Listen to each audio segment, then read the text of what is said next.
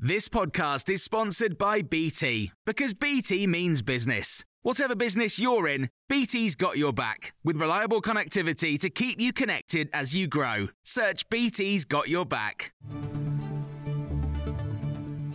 This is the Times evening news briefing for Wednesday, the 14th of February. Israel has launched a series of attacks on Lebanon in retaliation for the death of a woman in northern Israel, while others were also injured. The IDF have confirmed the strikes in a statement, saying they were targeting areas used by Hezbollah.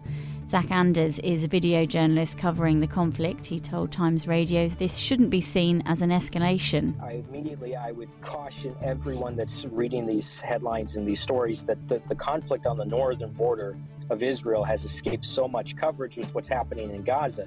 So this is not outside of what we've already seen. Itamar Ben-Gvir, the national security minister, said today this is not escalation, this is war.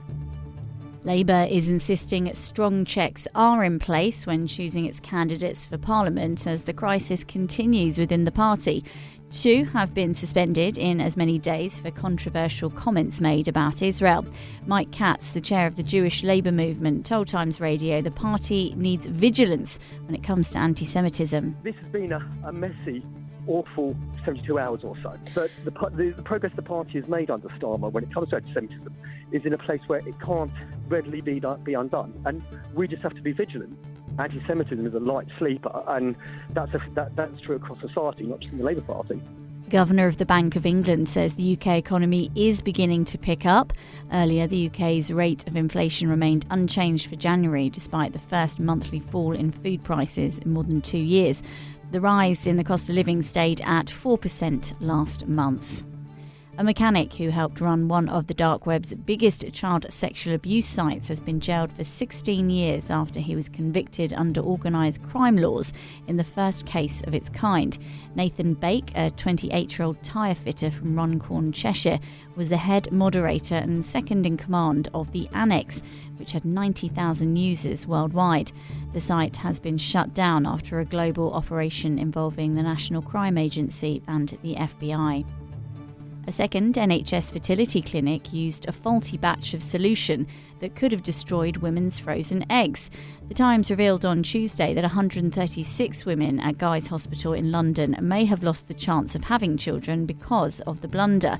Now, the fertility regulator said the problem also affected Jessup Fertility in Sheffield. Joyce Harper is the Professor of Reproductive Science at UCL and says there are many questions that need to be answered. There was an alert in February last year. There was this error, so everyone would have stopped using it. It seems odd to me that there was only 2 clinics that had actually used that media.